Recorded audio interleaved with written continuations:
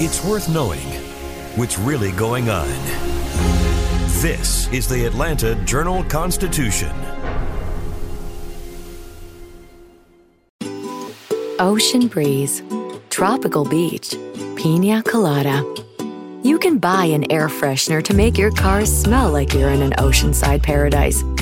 Or, better yet, you can point your car toward Daytona Beach and come experience the real thing. Visit DaytonaBeach.com to discover all there is to see, do, and enjoy along the world's most famous beach. Daytona Beach, Florida. Beach on. When you need mealtime inspiration, it's worth shopping Kroger, where you'll find over 30,000 mouth-watering choices that excite your inner foodie. And no matter what tasty choice you make, you'll enjoy our everyday low prices, plus extra ways to save, like digital coupons worth over $600 each week. You can also save up to $1 off per gallon at the pump with fuel points. More savings and more inspiring flavors make shopping Kroger worth it every time. Kroger, fresh for everyone. Fuel restrictions apply. Welcome to the podcast formerly known as Access Atlanta from the Atlanta Journal-Constitution. I'm your host, Shane Harrison. You may have noticed the name on our logo has changed a little bit. That's just a placeholder because we are currently developing a brand new show that will have a new name and a new sound. We will be working on getting that right this summer. In the meantime, we'll be revisiting some of our favorite interviews from our first 4 years. As we do that, we'll continue our mission to get you ready for the weekend with a roundup of some of the fun, entertaining, and educational things to do in and around Atlanta in the coming days. Let's get started with a couple of those upcoming events. It's hard to get a feel for just how wacky artist Julie Blackmon's photographs are without seeing them in person. For Blackmon, it's all in the layered, loopy details that ping like electrified atoms around her action-packed photographs centered on little children run amok in her solo exhibition at Jackson Fine Art called Metaverse. The featured players in her images are shirtless waifs with uncombed hair and sugar-dazed expressions. Her virtually feral children are long-limbed Norman Rockwell scamps, but with some Lord of the Flies energy threatening to tip over from Americana into anarchy. Check out our review and see a few of the photos in this week's Go Guide in the Atlanta Journal-Constitution on Friday and online at ajc.com. Asked to describe Lost Art Music Festival, founder Jim Etheridge explained the concept as similar to a rock cruise, except it all takes place at the Foxhall Resort in Douglas County, some 30 miles southwest of Midtown Atlanta. Originally, Etheridge hoped to debut Lost Art in 2020. But due to COVID-19, it was pushed to June 2021. This year's festival is set for June 17th through the 18th, focusing on a style of music Fest founder Etheridge calls high-energy Americana, a wide-ranging genre that draws on American roots music styles. The festival also caters to the 30 and up crowd, people who still love live music but want it served up in the right setting with the proper amenities.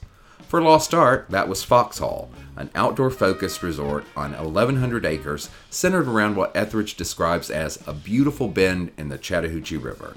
Look for our preview story on the fest on ajc.com.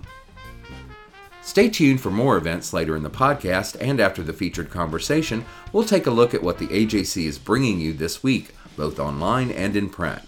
But first, let's revisit a podcast from early 2018, when Atlanta Symphony Orchestra conductor and music director Robert Spano announced that he'd be leaving the orchestra in 2021. The pandemic postponed that for a year, and he spent the 2021-22 season as co-artistic director with ASO principal guest conductor Donald Runnicles. This weekend, the ASO's season finale will also serve as Spano's farewell. Soon after the announcement of his departure, Bo Emerson spoke with Spano about his time in Atlanta leading the ASO. Look for our review of Spano's curtain call in the Atlanta Journal-Constitution on Saturday and online at ajc.com. And keep in mind that the interview we're about to hear is from more than 4 years ago, so any dates and events that may come up are in the past. And this week, I'm here with one of our staff writers, Bo Emerson, and we're going to talk about Robert Spano, who is the conductor of the Atlanta Symphony Orchestra. And music director.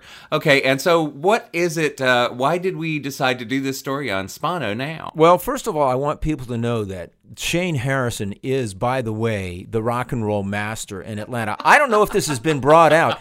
You've been relaxing behind the microphone here so long, sounding like an FM announcer, all cool and everything, but you're out there with the punks and the skateboarders and flying to England to see the Matt Johnson and all of these people. So just so you know, he's actually wild and nuts behind this cool demeanor. But we're going to talk about classical music today, so you can go back into your FM radio announcer personality. I will do that. But the reason we're talking about Spano is he has announced this year that he's going to be leaving the ASO, the Atlanta Symphony Orchestra, although he won't do that until the 2021 season. So that's 3 years from now. There'll be a long goodbye between now and then, but there's all kinds of good reasons to catch him while you can, and particularly at the end of this season. We'll get to that a little bit later. Yeah, so he has been leading the orchestra for quite a long time now. Absolutely. In fact, he will have led the orchestra for 20 years by the time he leaves, and that is only 1 year less than Robert Shaw, who everybody has the sense was here forever.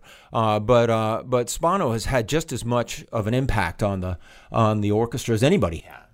Right, yeah. Well, he did sort of bring a more modern sensibility, I guess, to the orchestra. Well, one of the things that really ticked off a lot of subscribers back during Shaw's time was that he insisted on performing contemporary music. Well, Spano has taken that up to the next level, and he's also commissioned a ton of contemporary music from people, only one of whom is actually from Atlanta, but he's done enough of it to where he's created his own sort of school. Yeah. And it's called the Atlanta School. Right. And it's really identifiable. It's tonal. It's influenced by pop music. It's you can listen to it. It has a beat. Michael Kurth, who's the bass player, he's done a ton of his compositions. You can actually dance to this stuff. So that's the orchestra of 2021. That in a nutshell. Well, that's great. I mean, I think that gives it more life. It doesn't feel like it's so old and staid. Well, hopefully it means it'll attract an audience that hasn't already been, placed into formaldehyde and propped up in their chairs. Right. I think that he says that it's not just one audience, it's a lot of audiences now. Right. Yeah, that's great. I mean, the more young people you can bring into this music, the better, because that's the future, obviously. Well, and most people think classical music is all just one thing, but he points out that there's some of his composers, like Barbara Higdon, who is Jennifer Higdon, thank you. Barbara Higdon is an old New Age musician, but Jennifer Higdon is she's got her own fans out there, and that they mob her when she comes through the foyer. So it's a whole bunch of different audiences. Right. Yeah, that's great. I love the fact that they're doing things that aren't just the traditional old war horses that everybody has heard a million times. I mean, there's an appeal to that, and people love it, but you also want to be challenged every once in a while. Well, and he's not ignoring that too. He's doing a ton of that in this season and in the next season. So he's obviously paying attention to what needs to be paid attention to. Right. Yeah. So does he? You talk to him about what's happening in the next couple of years and what his plans are, I assume. Does he have plans yet for his post-career? He does not, and he says it's kind of exciting not to have any plans. I asked whether he'll compose more, and he's a composer. He's also a pianist. He's and he has said that he's not really doesn't really like composing. He likes having composed. he finds the whole prospect kind of like frightening and nauseating. He says, but that's the Dorothy Parker approach to writing. I like having already written. But he does not have any plans to join some other symphony, at least none that he's sharing with us. Right. Yeah. So did he say anything about whether he would be staying here or? He said he wants to stay in Atlanta. He likes Atlanta, and it seems to have kind of grown on him. He pretended he was in New York for a long time after he moved here because he didn't even have a car for the first 4 years. But I think he's gotten into the groove here and really enjoys it here. Yeah. Well, that's great. So was there any other highlights of what we can expect to hear in your story that we've got coming up? Well, he's a fun guy to talk to. First of all, he's totally the anti-stuffed shirt type, and we talked about some of the things that he's done in his time here, and he's done all things to sort of, in addition to the new music and stuff, he's done things like create these sort of theatrical events on stage. So he's invited on folks from the Alliance and folks from the opera, and he's had guys like Daniel Arsham create these wild sets that have been part of the symphony performances. And he's also done collaborated a couple of times with Laurie Stallings. We talked about that. She is, of course, the creator of the Glow Dance Company, and is well known for performing in places like MARTA stations and in Piedmont Park and just in unusual locales. And he did a thing with her at the Goat Farm, which was his debut as a dancer. Yeah. He says, "I'm not a dancer. Please don't say that." But in fact, he not only performed one of his own compositions, which the dancers in the Glow Company moved to, but he got up and moved along with them, and they spun his piano around while he was playing it. It was like watching Keith Emerson, in the old days of Emerson, Lake and Palmer. And his for you kids, that was the 70s. That was 70s progressive rock. So. But and I asked, so did she make you wear an animal head? He said, okay, yes, she did. And obviously, this is a guy who does not take himself too seriously, and that's what I enjoyed about talking. Yeah. Well, great. Well, now let's hear Bo Emerson's interview with Robert Spano, the music director at the Atlanta Symphony Orchestra, who will be leaving us in a few years.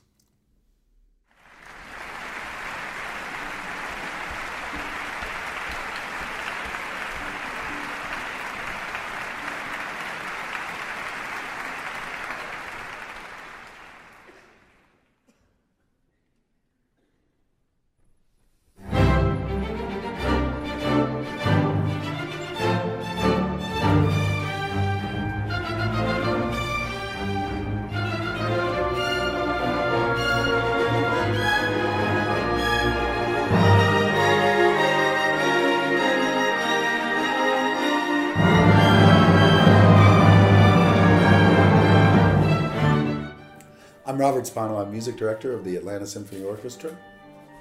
And that's going to end in 3 years. I'll be leaving end of the 2021 season. And how do you feel about that?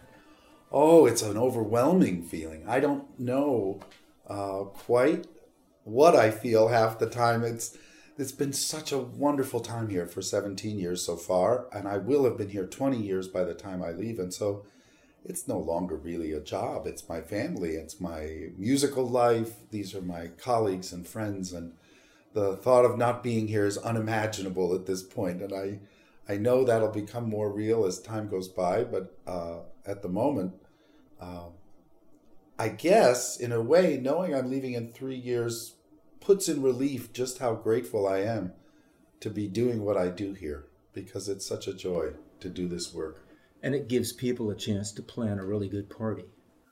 Hopefully we will have a really good party in 3 years. So you were a youngster when you arrived, as far as I was music 40 directors.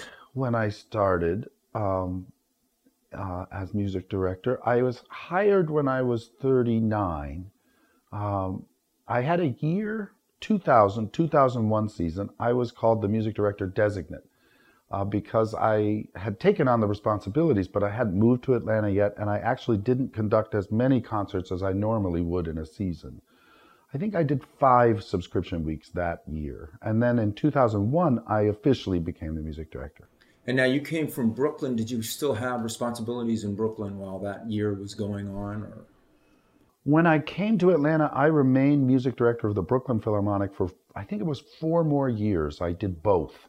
And then I left the Brooklyn Philharmonic and was here. But I had already changed my residence. When I came here in 2001, I took up residence here. That's a lot of directing.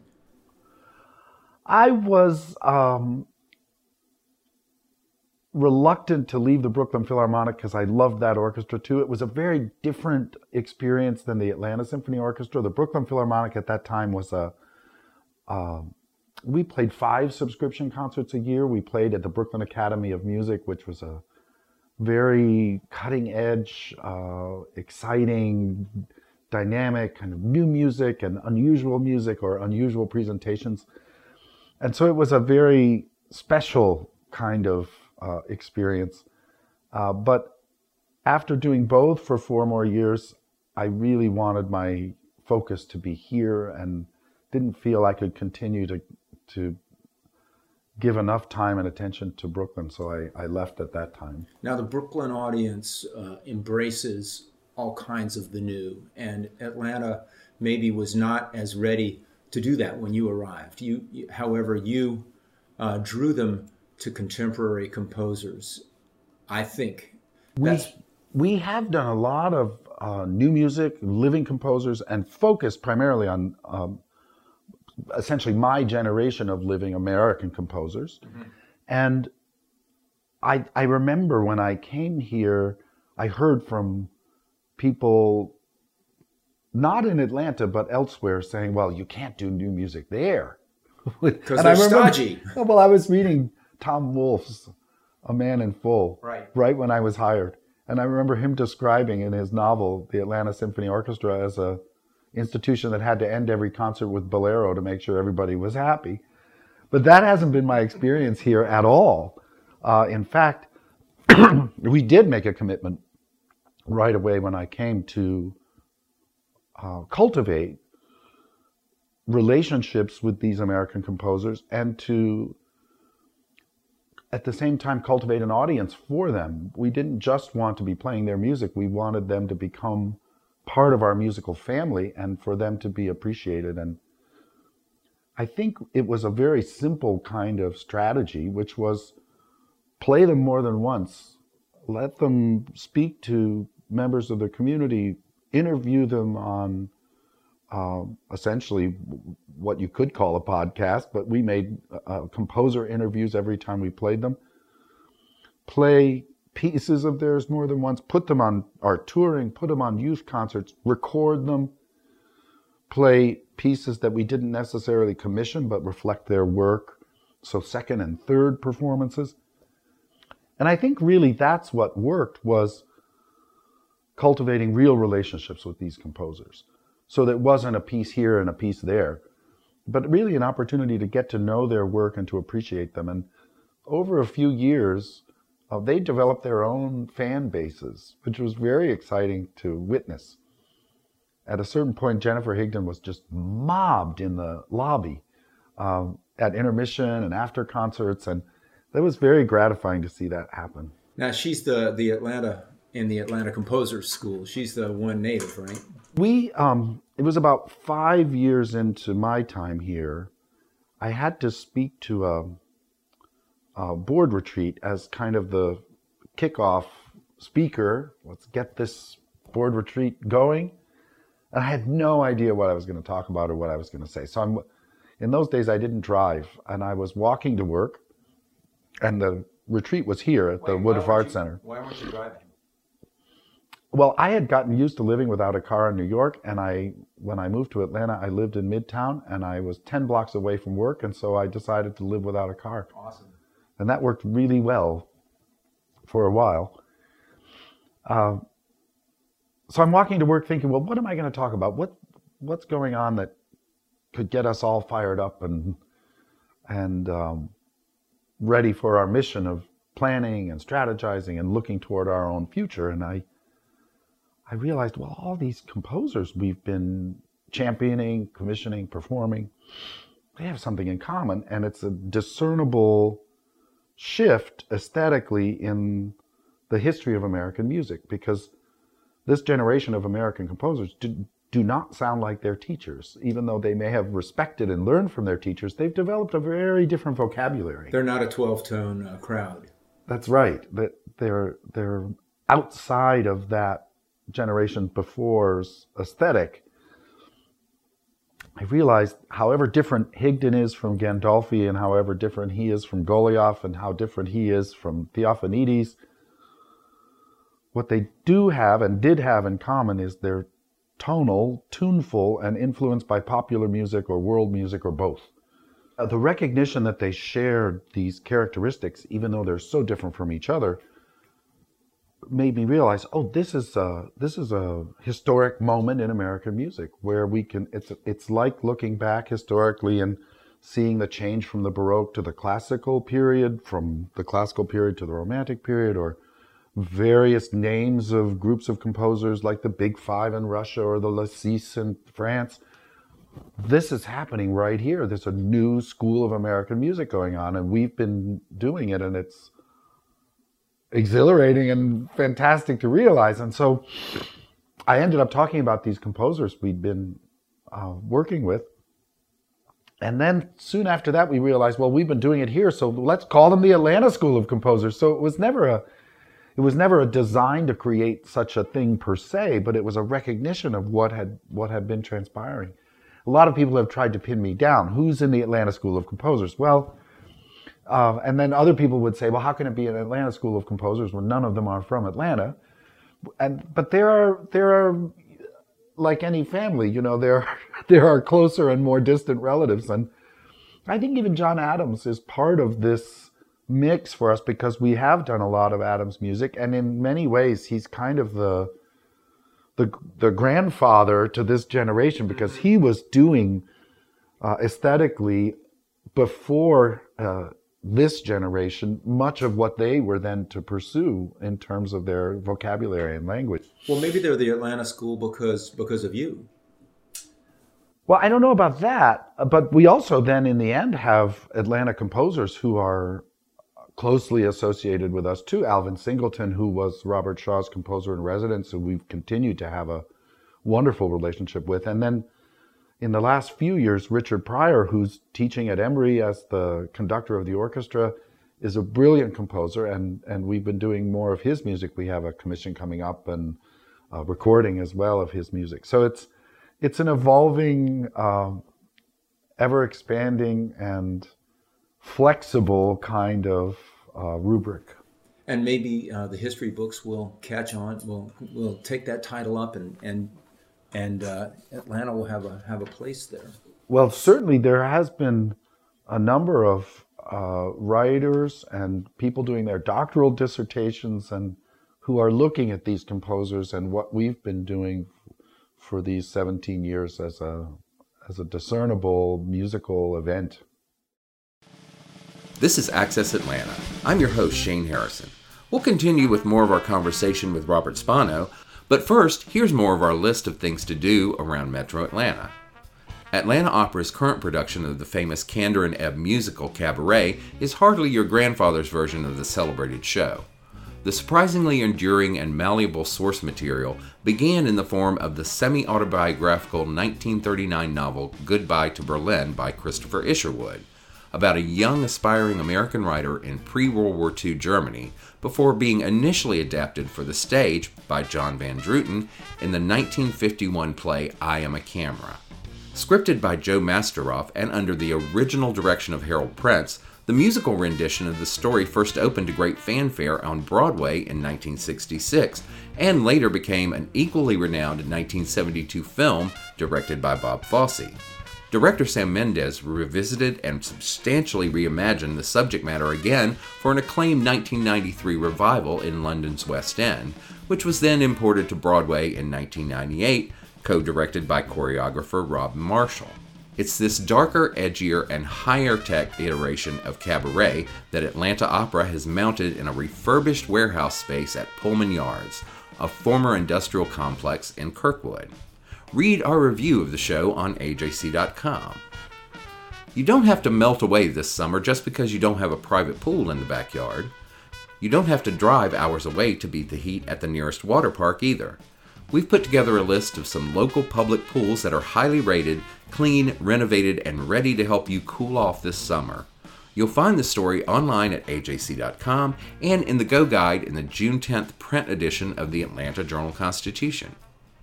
Now it's time for this week's adoptable pet from the folks at Lifeline, who run the Fulton and DeKalb shelters along with the Lifeline Community Animal Center. Juan is 5 years old and a sweet, easygoing cat. When he's not enjoying a long nap, Juan loves gentle head rubs and will show off to his human friends by doing a big stretch, then offering you his paw. The charming Juan is available to adopt or foster from the Lifeline Community Animal Center at 3180 Presidential Drive in Atlanta. You'll find a photo of Juan and a link for more info on the story page for this podcast on AJC.com. Ocean breeze, tropical beach. An air freshener can make your car smell like paradise. A drive to Daytona Beach will actually get you there. Beach on. Plan your trip today at DaytonaBeach.com. Another day is here, and you're ready for it. What to wear? Check. Breakfast, lunch, and dinner? Check. Planning for what's next and how to save for it? That's where Bank of America can help. For your financial to-dos, Bank of America has experts ready to help get you closer to your goals. Get started at one of our local financial centers or 24/7 in our mobile banking app. Find a location near you at bankofamerica.com/talktous. What would you like the power to do? Mobile banking requires downloading the app and is only available for select devices. Message and data rates may apply. Bank of America N.A., member FDIC. This is Access Atlanta from the Atlanta Journal-Constitution. The facts matter now more than ever. Get unlimited digital access to the Atlanta Journal-Constitution so you know what's really going on. And you're helping us fulfill our mission to bring you the news that's important to you.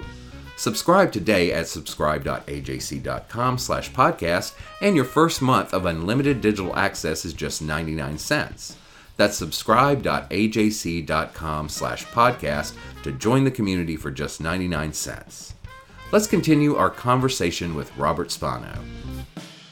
Now, you arrived after a somewhat rancorous departure of the previous music director, and in the years since then, there have been lockouts and financial crises, and the very latest, you actually ended up speaking on behalf of the musicians, which is an unusual thing to do. I wonder whether you ended up getting any criticism as a result of that. Well, I think in any, you've pointed to a lot of the rocky or difficult history that's also been part of my tenure. And the two lockouts we endured were some of the most horrific experiences of my life, and certainly for everyone associated with the institution. I think that one of the most challenging and difficult things about a situation like that, a lockout or any kind of work stoppage, is that those parties who really share a common interest and a common goal are at such a state of lack of comprehension of each other that they've lost sight of that common goal. And maybe one of the most difficult things is to endure through such a passage, to come back to finding that common ground. And I remember during both lockouts, but especially the second one, which was much more, well, it was longer and more painful in many ways. It delayed the start of the season by 9 weeks, and we did have a delay in starting the season. We lost many concerts along the way. I just kept thinking of Churchill saying, never, never, never give up. And recently seeing The Darkest Hour, it actually reminded me of that period, because it was really a test of endurance and perseverance, and just saying, this will end and we will be back to work and the music will be playing, and everyone who loves this art form and this institution for making it happen will come back to the table, and we will find a way out of this. And it's very hard to remember that. Although some symphonies have gone away as a result of the Brooklyn Philharmonic no longer exists. There you go. So I'm well acquainted with the possibility of institutions going away, and I think that was what was so important during those difficulties, was to believe and trust and have faith that it would be resolved and we would be back to making the beautiful music that we're supposed to be here making. And you're up to 1 or 2 positions away from your 88 or 85. I've forgotten what the proper number is. Since the second lockout, in the almost 3 years now, we have restored. It was one of the things that brought us to resolution was a commitment to restore 11 positions to the orchestra that would bring us back up to a complement of 88. This was never a kind of, this is the solution for the future and ever after. It was this is a necessary step that we can commit to, everybody involved, the board of the Woodruff Arts Center, the symphony board, the players themselves, our staff. We're making this commitment to, within 4 years, restore these 11 positions. And that was something everybody could see was an important next step to the refurbishment, essentially, of the orchestra. And it was so gratifying. Within a year and a half, we had accomplished that fundraising goal. And in fact, we had achieved the fundraising goal before we could manage the nuts and bolts of actually hiring the players, because it takes time to announce auditions, to have them, to go through the process of hiring these people. So it's been a wonderful sign of new health that we were able to achieve that so quickly. So you got money, you haven't had a chance to spend it yet. In a way, that's true. That's a plus. I'm thinking back on some of the interesting things that have happened, that Daniel Arsham and his beautiful sets that you played under, and you've had other sort of theatrical elements that have been added into the symphony experience. Talk about those a little bit. On a number of occasions, and with various collaborators, all of who've just been wonderful, we've presented concerts in a very theatrical way, and sometimes with relatively unexpected repertoire, doing the Haydn Creation in a theatrical setting and essentially in a staged version, or the Bach Passions. More obviously doing La Bohème or Madame Butterfly being opera, doing a kind of semi-stage or theatrical presentation would be more expected in a way.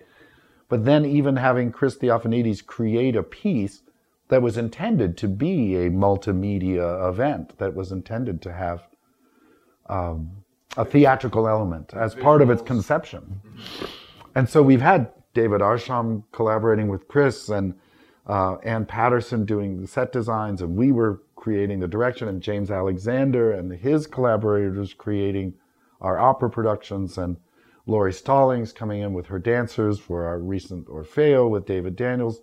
All of these terrific collaborators, and finding ways of having the concert be a more theatrical experience without necessarily being an opera is, to me, an inherently just really interesting exploration. Do you think that's changing the audience? Do you think that's attracting a different audience member? I think that there are people who are resistant to, they want a very conservative listening experience, right. And that's what they're looking for when they come to concerts. And then there are people who are looking for new experiences and wanting to experience things in a different way, or a kind of exploration. And I think one of the things we've had to be sensitive to is the variety of audiences we actually have. Because we say our audience, but in fact our audience is, I don't know how many discrete groups of people, or maybe it's as many individuals as there are on any given night, what they're looking for, what interests them. And I know I get people who clamor for more Tchaikovsky and Beethoven as much as I get people who clamor for more Higden and Theophanides. And that means we're finding the right balance. When When I'm getting equal complaints, I know I'm doing really well with the balance of things. Right. If they're quiet, then you must be doing something wrong. Yeah, exactly. So similarly with the theatrical experiences, I think there are different audiences. I do know that the effectiveness of it for me was most proven when we did the John Passion, and there's a place near the end of the Bach John Passion where Jesus has died, and there's some not so important parts of the narrative that are about to be told by the evangelist, and it's late in the evening, and it's a notoriously sort of down moment in the life of the piece and any performance of it. In our set, Jesus had been, all the singers had been on podiums that were lit from within.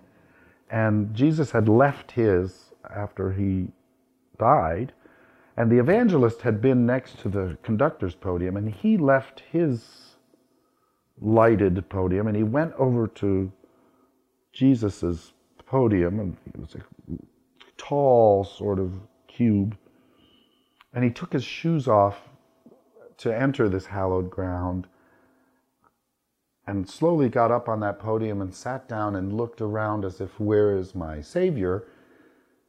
At which point, he hadn't opened his mouth yet to deliver this notorious recitative, and people were already sobbing.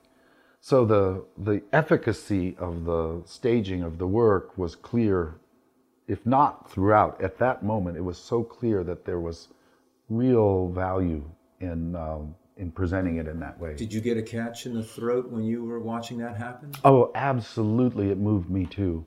And one of the challenges as a performer often is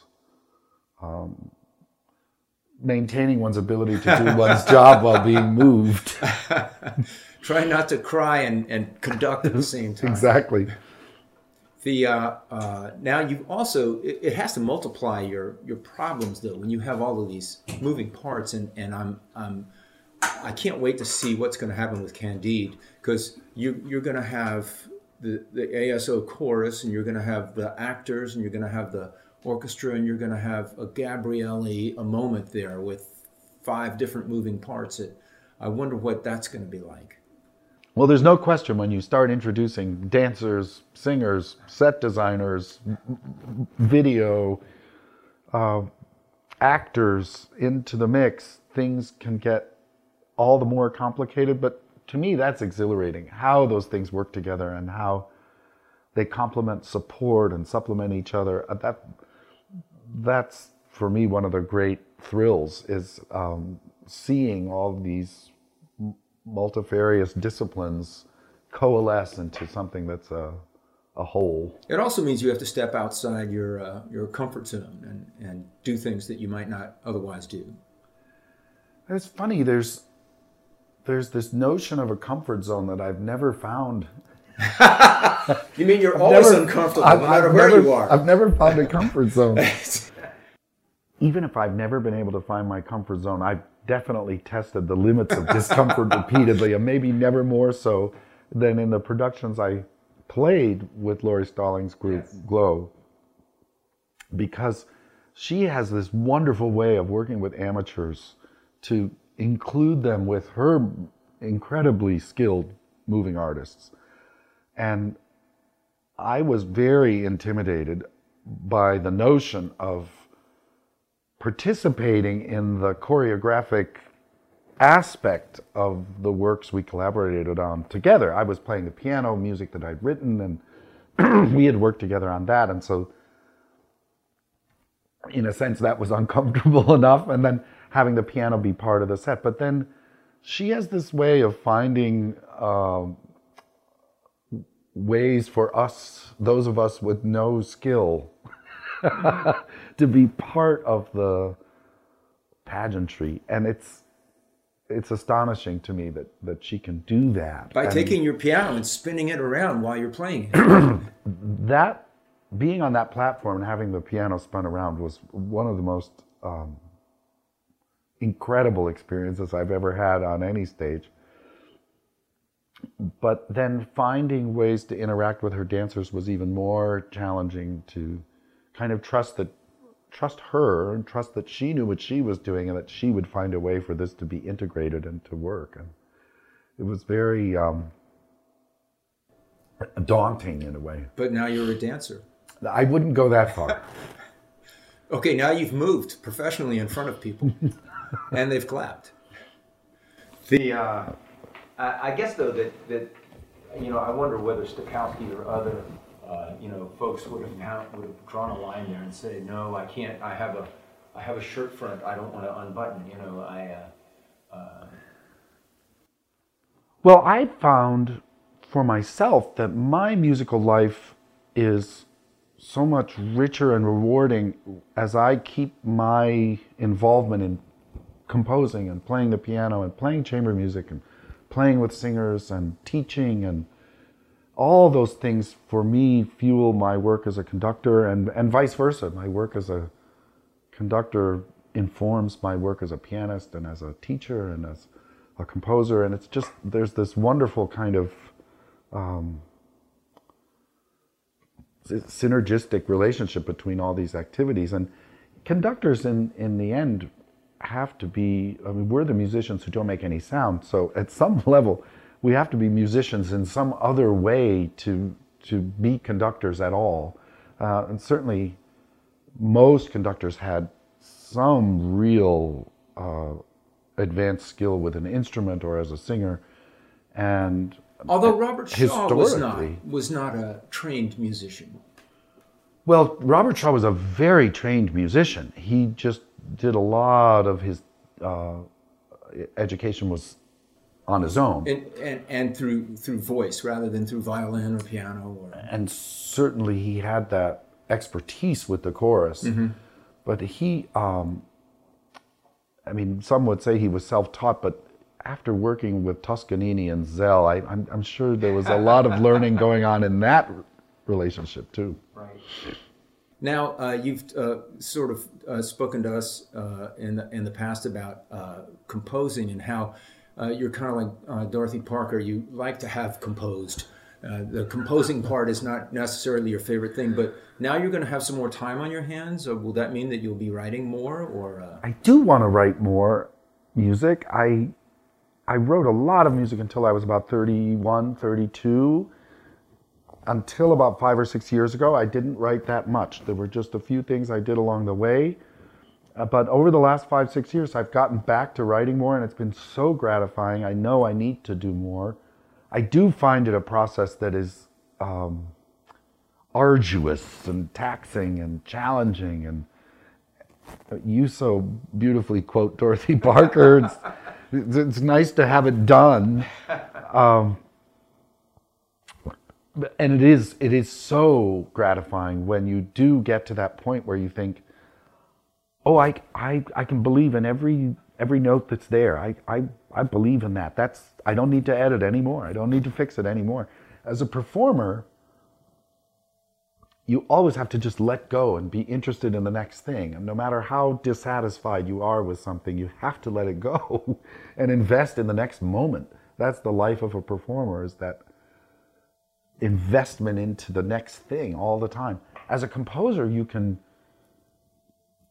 over and over and over again edit, change, tinker, continue to fool with it, and that's until you've ruined it. That can be a trap, but I also know how gratifying it can be when, by continuing to fool with it, you don't ruin it and you actually do make it better and better and better. Beethoven's sketchbooks are a testament to that process. So many things that we think of as inevitable and great and must have sprung out of his head like Athena from the forehead of Zeus. It's not the way it happened.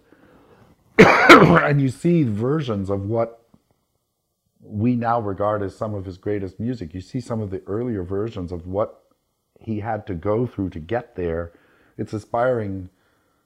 It's very inspiring to those of us who try to work through that process, that it's possible to end up with something that great. Right. It can get better. But you, and last time we spoke, you hadn't really thought about, okay, what's going to happen next? Where am I going to go? Oh, in my life? After Atlanta, yeah. What have you thought about that? Are you going to stay in Atlanta? Will you travel more? What will happen to you? I don't know yet what my life is going to look like, and there's an exhilaration in that. That's for the moment still really great. I mean, at some point, I'm sure I'll panic. What am I doing? I've got to know what I'm doing. Right. But right now, knowing that I've got time, it's the opportunity for me to think about how much do I want to teach, more or less than I'm doing now? How much time do I really want to have to write? How much piano playing do I really want to do? Do I really want another orchestra right away? The job of a music director is so much more than being a conductor. Mm-hmm. And the thought of, I have to admit at the moment, the thought of being able to guest conduct and not carry the weight of the institutional responsibilities is, wow, that could be very liberating. Yeah, you don't have to carry the whole weight. So we'll see. I don't know what's next exactly in it, and we'll see how that works out. If I had to guess at this point, I will stay in Atlanta because it's wonderful to live here. And if I am traveling more, what better place to travel from? And it certainly feels like home. The AJC brings you the best of what's happening in and around Atlanta on AJC.com, along with deeper looks at trends and arts and entertainment and compelling looks at lost bits of history. Here's a taste of what you'll find there. The Works, an 80-acre adaptive mixed-use development on Chattahoochee Avenue in Atlanta's Upper West Side, has become a lively, often crowded mecca for everything from shopping and dining to axe throwing, thanks in part to the lively scene at Dr. Scofflaw's Laboratory and Beer Garden. On any given weekend and many weekdays, you'll find throngs of happy beer lovers hanging out, playing parking lot cornhole, listening to live music, and grabbing a bite from an assortment of food trucks. Along with that, the neighborhood is home to 8 other craft breweries and a cidery. That concentration of tap rooms within a few square miles not only makes it a unique section of the city, it makes it worthy of an extended brewery hopping visit. Grab a copy of the Sunday Atlanta Journal-Constitution on June 12th to read our look at this bustling, brewery-heavy neighborhood, or check it out online at ajc.com, where you'll find an interactive map. When the High Museum of Art launched its lifelong learning program in February 2020, the intent was to help staunch the negative effects of social isolation on older adults. 1 month later, when the pandemic lockdown went into effect, people of all ages found themselves suddenly socially isolated and grappling with the fallout of being unable to see family and friends, commune in public, or find joy through face-to-face camaraderie. Fortunately, the lifelong learning connection was not lost. Like many other arts organizations, the High pivoted to online engagement and relaunched its in-person activities this month. Get all the details and a story from our partners at Arts ATL, which you can find online at ajc.com. If you're listening to this podcast on ajc.com, please take a moment to subscribe on Apple, Spotify, or wherever you get your podcast so you'll never miss an episode. And you'll be among the first to hear our new format when we relaunch in late summer. For more things to do in and around Atlanta, go to ajc.com. The podcast is edited by Tyson Horn, the theme music is by Bo Emerson and Billy Guin, and I'm your host and the AJC's Arts and Entertainment Editor, Shane Harrison. Join us next week for more great interviews and events. Ocean breeze, tropical beach, pina colada. You can buy an air freshener to make your car smell like you're in an oceanside paradise. Or, better yet, you can point your car toward Daytona Beach and come experience the real thing. Visit DaytonaBeach.com to discover all there is to see, do, and enjoy along the world's most famous beach, Daytona Beach, Florida. Beach on. Donald Trump has been indicted in Atlanta. We have so many court dockets to follow, but we haven't really seen anything yet. The Atlanta Journal-Constitution has covered every moment of this historic case. I've been writing about this investigation for 2.5 years. Our team is led by reporters Bill Rankin and Tamar Hallerman. Follow our coverage on ajc.com and listen to new in-depth episodes of the award-winning podcast, Breakdown, the Trump Indictment, only from the Atlanta Journal-Constitution.